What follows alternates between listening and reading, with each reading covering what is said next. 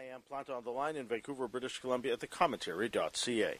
Lindsay Wong joins me now. The acclaimed and best-selling author has a new collection of short stories out, Tell Me Pleasant Things About Immortality. It is a collection that features 13 stories that are often wild, funny, and strange. They're stories of family, fantasy, and fate. There are stories set in 17th century China as well as Burnaby, BC's Crystal Mall. There are stories set in the midst of an apocalypse as well as one set at Wreck Beach. The characters are familiar. They're of people in our own families or that we see at the mall.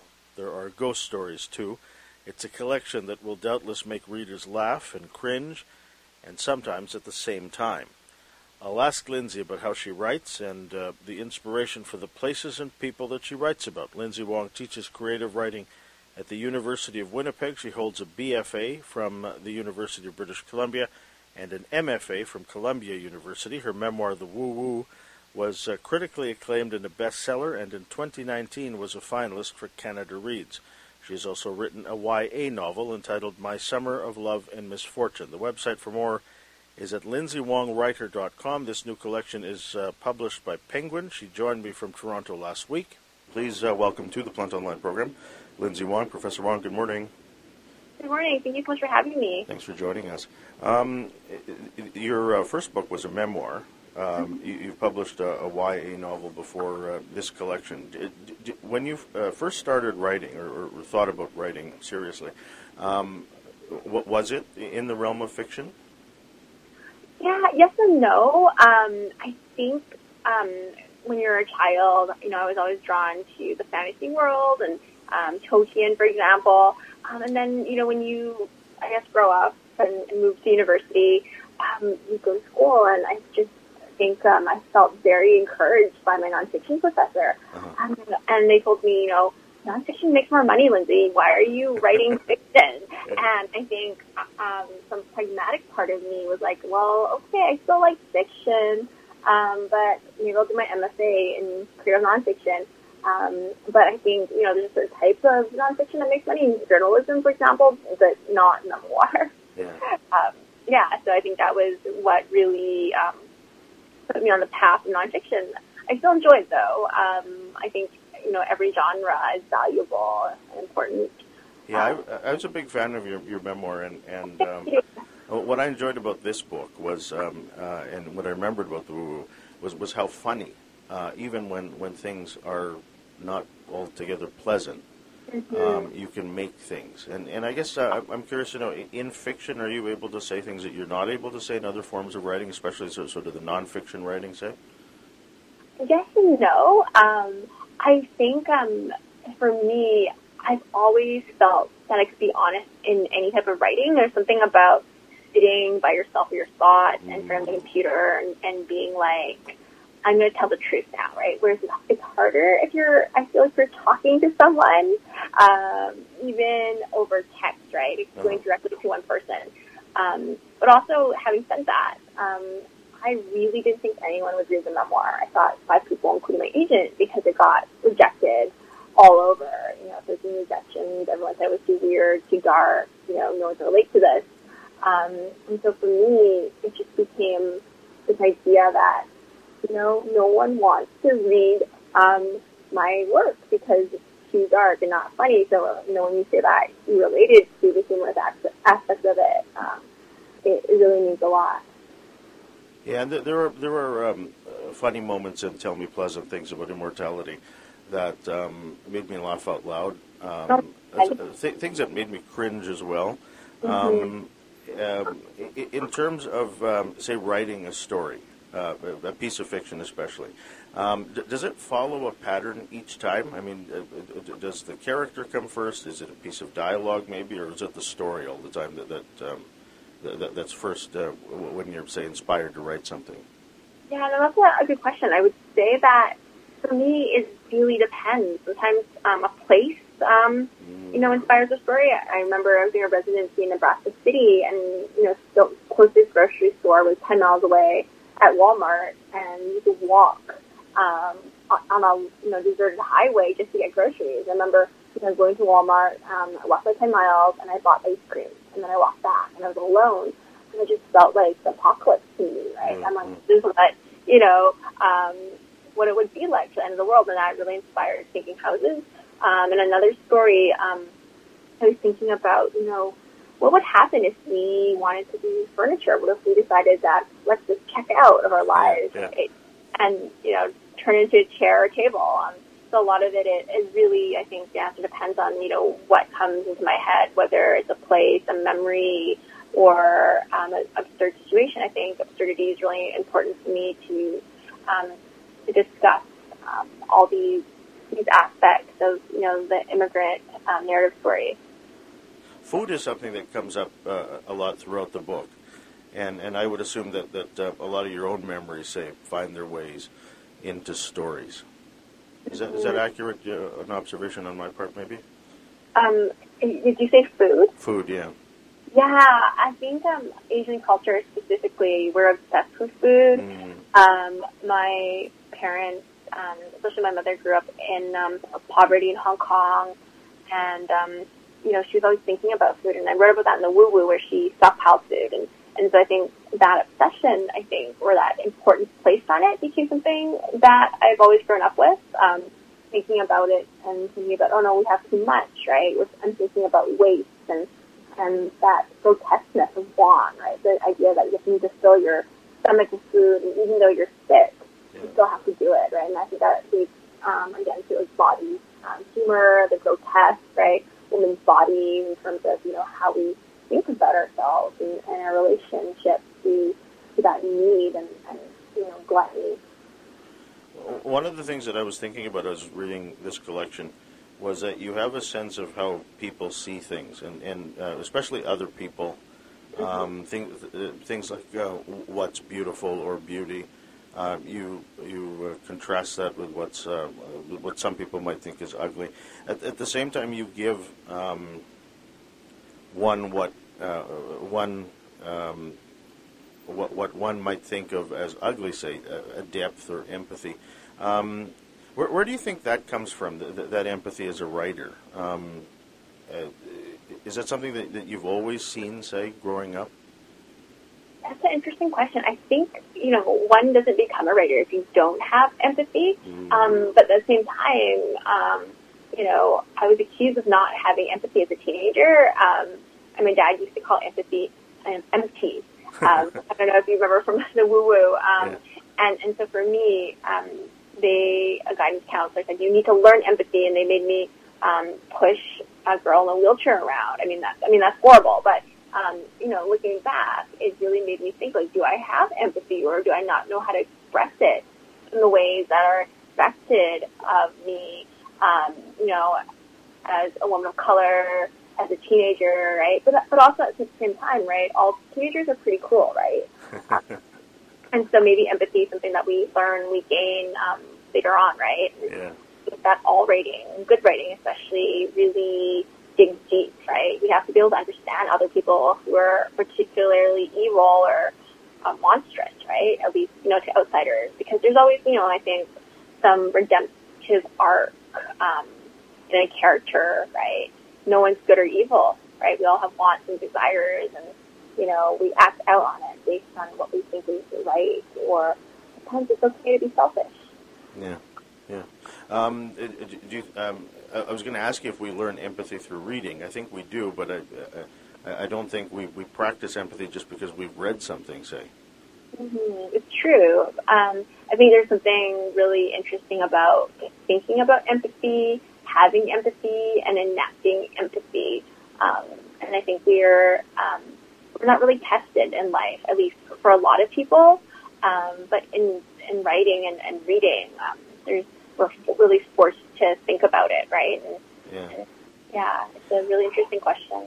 My parents are Filipino, so I grew up in knowing the context of what being Asian is. This idea of what's beautiful and what's ugly, which comes up throughout some of the stories in the book, really got me thinking about whether, say, being Asian made me aware of that a little bit more than, say, other people who didn't grow up Asian. Mm-hmm.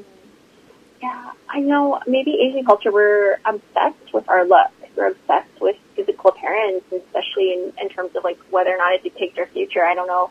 In Chinese culture, for example, if you have small earlobes, you're considered really lucky or have like a great future. And so for me, I think that's something that's really been ingrained into me. Like, I remember a couple of years ago, I had this mole underneath my, under my eye.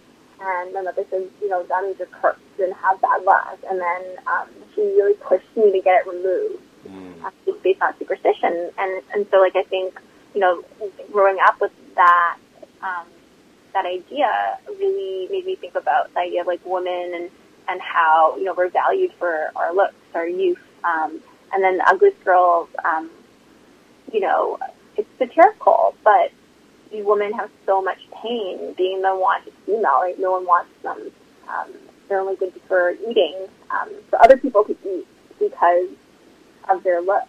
So, and they have more pain than beautiful people. So it's a really critique on how we view our vanity and aging.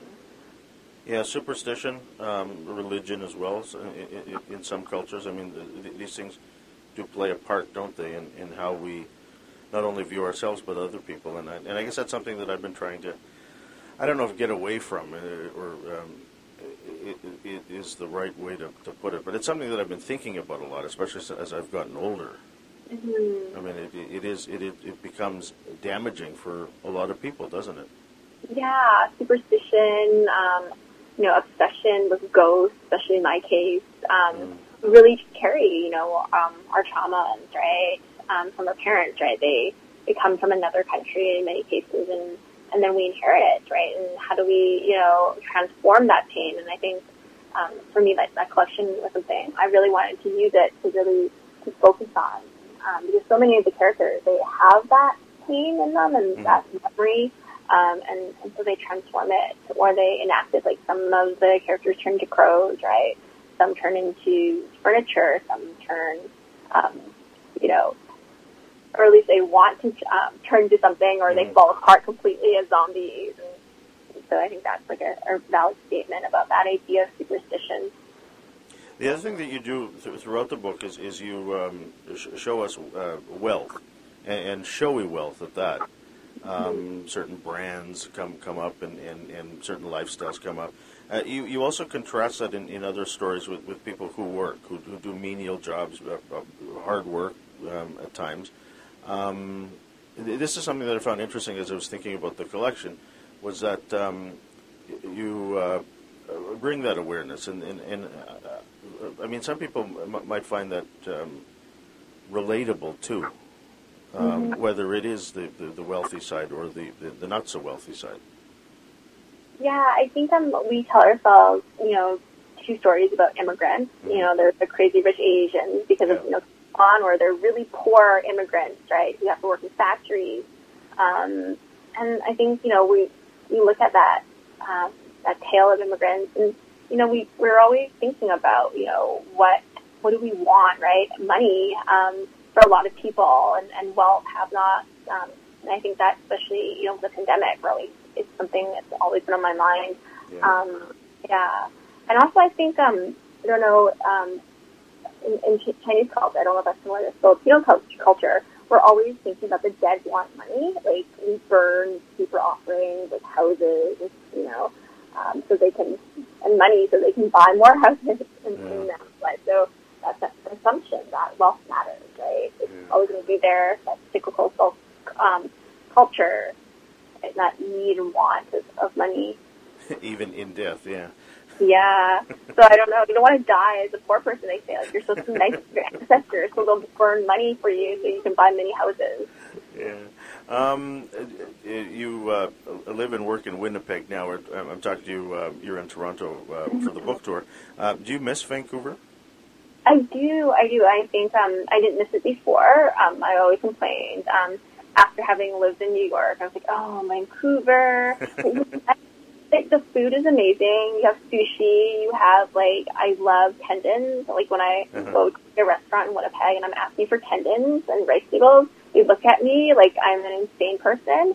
And they're like, what is a tendon? I'm trying to explain it and translate it. And they're like, oh, so you mean the ribs? So they're pointing at their ribs. I'm like, no, I don't want to eat short ribs.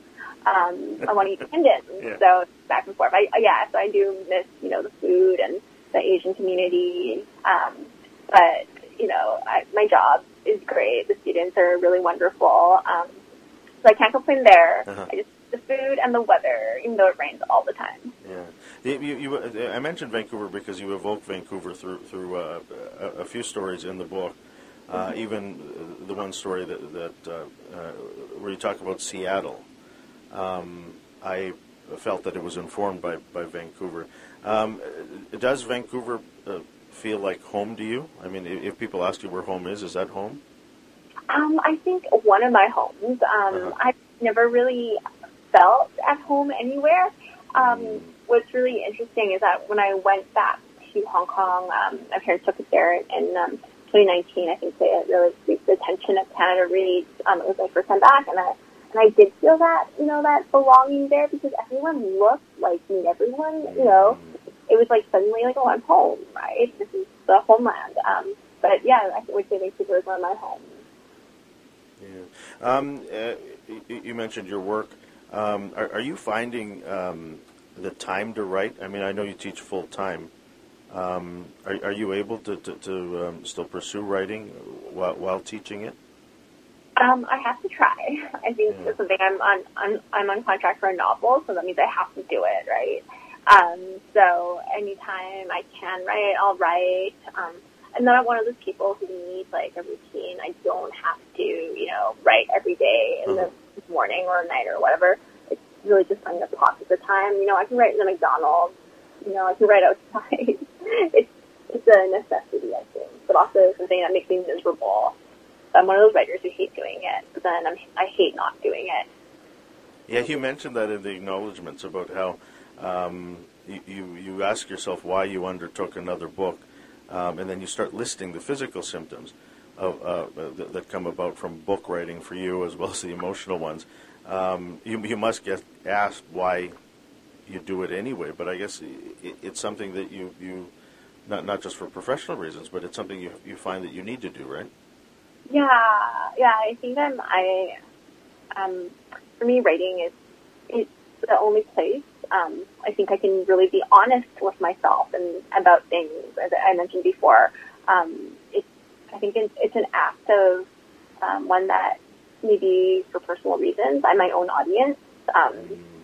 And I mean, it's a horrible thing to do. I mean, it's really boring, I think, to sit in front of a screen every day and do it. And yet I still do it. So there must be, some sort of catharsis in it for me, or some, idea of self.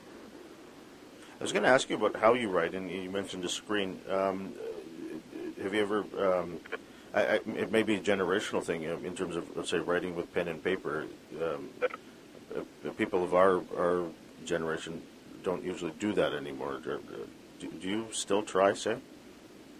You know what? I can't read my own handwriting. So I don't think it would work. I really can't. Like, I rarely write anymore, so I look at it and I'm like, no, this is not legible.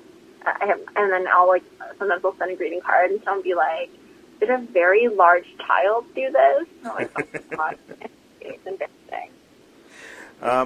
In the acknowledgments, you also mentioned mentors and friends. What is it like, Lindsay, knowing that you're a mentor for others now? I think it's just it's a really nice thing. It's also, I mean, and no matter what part of our career, whether we're starting, we're in the middle, or advanced, we can always find a mentor, right? There's always someone who knows something about something else, right, or does another genre. So it's I think, a great cycle because, all of us as writers and creatives, we need community. We need to have a place to go to when we come up with problems in our, our work or professionally, right? There's always someone you can ask, and I think that's really nice. And encouraging other writers, especially those who haven't been, say, represented heretofore, I mean, that's always been important to you, right? Oh, absolutely. I think, where else can we get that help and support, right? People who have not had the privilege of being in an academic writing program, not being able to afford classes, it's it's that finding community, right? Because that's what sustains us.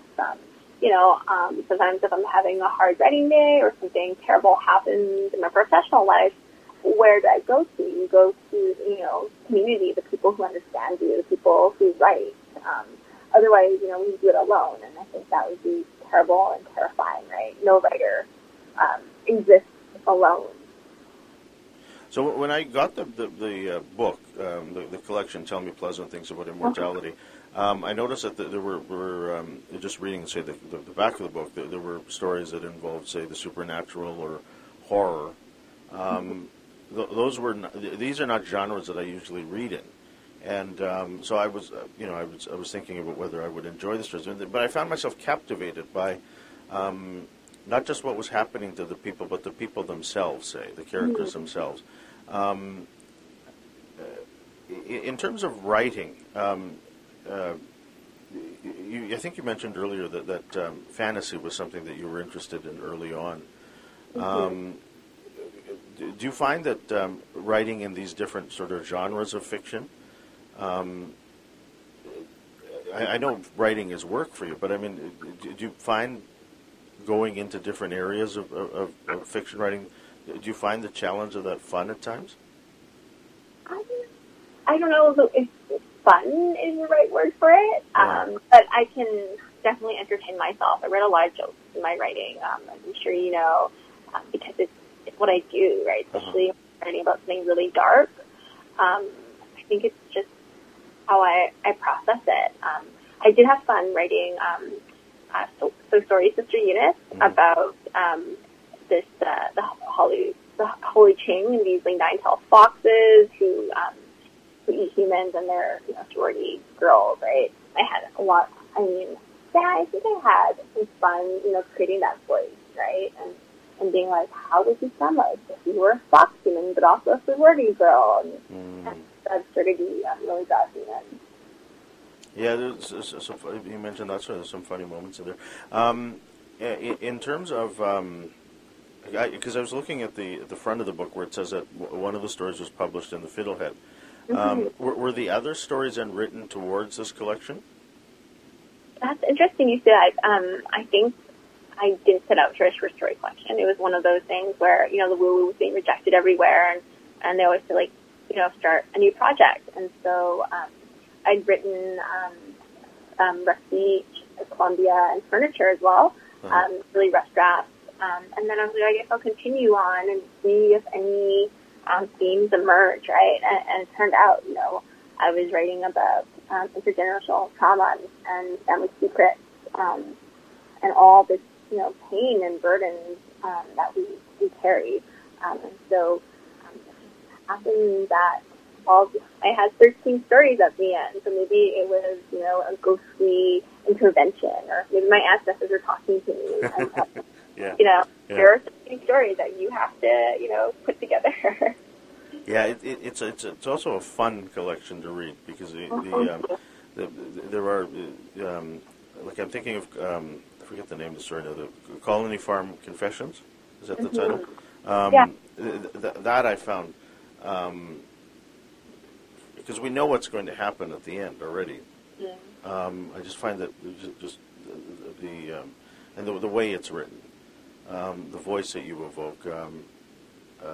Someone who's not like you, I guess, because it's a male. I just found that fun to read, even though it's often troubling. I was going to ask you about the success of the woo-woo. You mentioned that it had been rejected a number of times before you found a publisher for that. Did at the end of the day, looking back at it, did the success of it, the critical and commercial success of it, does that surprise you at all? Oh, for sure. I think, one doesn't think, their book is going to get read, at least when I was writing a memoir. And also because my agent really struggled to find a publisher for it, and everyone just kept saying it was too weird and, not mainstream enough, and no one wants to read about, Chinese people who believe in ghosts, but, it's about mental illness. But it was, I think, the idea that it was too niche. So I was just really grateful when I got one offer from Arsenal Press, and I had, know, it's like, I'm so excited. I'm going to have a beautiful book with a pig on it. I'm going to, like, you know, celebrate it. Yeah, so it was a huge surprise to me that other people would relate so much to it, especially with family and mental illness. And, of course, you know, I would never accept my book to be nominated for awards or be on Canada Reads. It's not something you think about or dream about as a writer, especially one who has always been rejected. I think I'm always surprised when people say, "I really love your work," and I part of me disgusts it. I think I feel that they're just saying it to be nice, right? I feel like they're secretly being like, "Oh my God, we can't, like, this is terrible." But yeah, that's probably just my own insecurity and my own projection of them.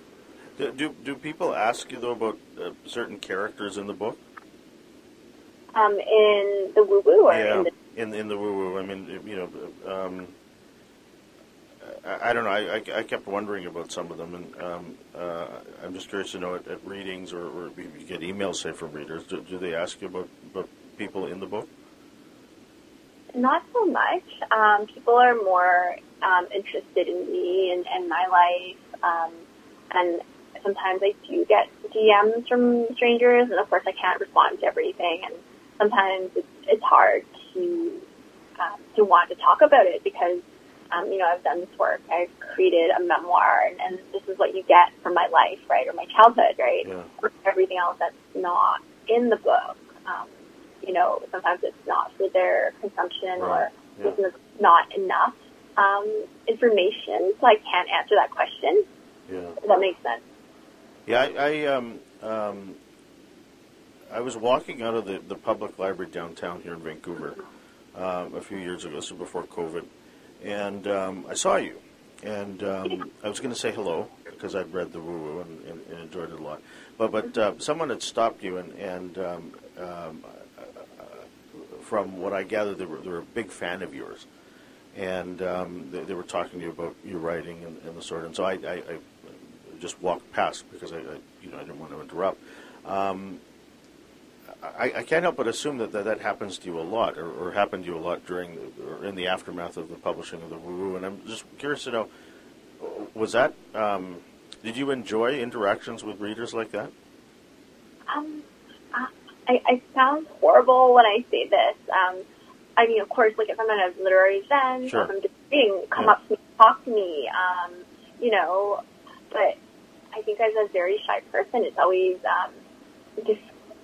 discomforting if you're just, you know, on the street and someone starts talking to you about the woo-woo. Of course, you know, if we've met before, like, come say hi, right, if we have that acquaintance. But if you're a complete stranger and you just come up to me and you're like, tell me more about this, I'm obviously going to be taken aback. So I think there's a time and place for it. And, of course, I understand that readers are excited, but, you know, thinking about the person who wrote the book, right, and where they might be. Because sometimes, you know, sometimes I wear my pajamas and I want to go to the grocery store and get chocolate milk and I don't want to talk to anyone, right? Yeah. So I think it depends on when and where and in what context, right? Because some questions can be pretty invasive. I remember looking for roommates in Vancouver, and someone said to me, they said, tell me, are you like Lindsay Wong, like the woo-woo? Can you like tell me more about XYZ? And I'm going to get my cousin. Can we have that conversation? And so it was really weird. And I was like, I don't think this is a good fit because I'm looking for a roommate, not, you know, readers. So I'm like, bye. Yeah. It's been such a pleasure to talk to you today. As I said, I'm a fan. Thank you. It was so great talking to you. Going back to the woo, and I hope this does well for you. I can't help but think that there'll be readers who'll pick this up and find something that they'll really like and that they'll really need from Tell Me Pleasant Things About Immortality. Congratulations and continued good luck with the book, Lindsay. Thank you so much. So nice to hear, and it was great chatting with you too. The website for more is at lindsaywongwriter.com. The book is called Tell Me Pleasant Things About Immortality. It's published by Penguin. Its author, Lindsay Wong, joined me on the line from Toronto, Ontario. In Vancouver, I'm Joseph Planta.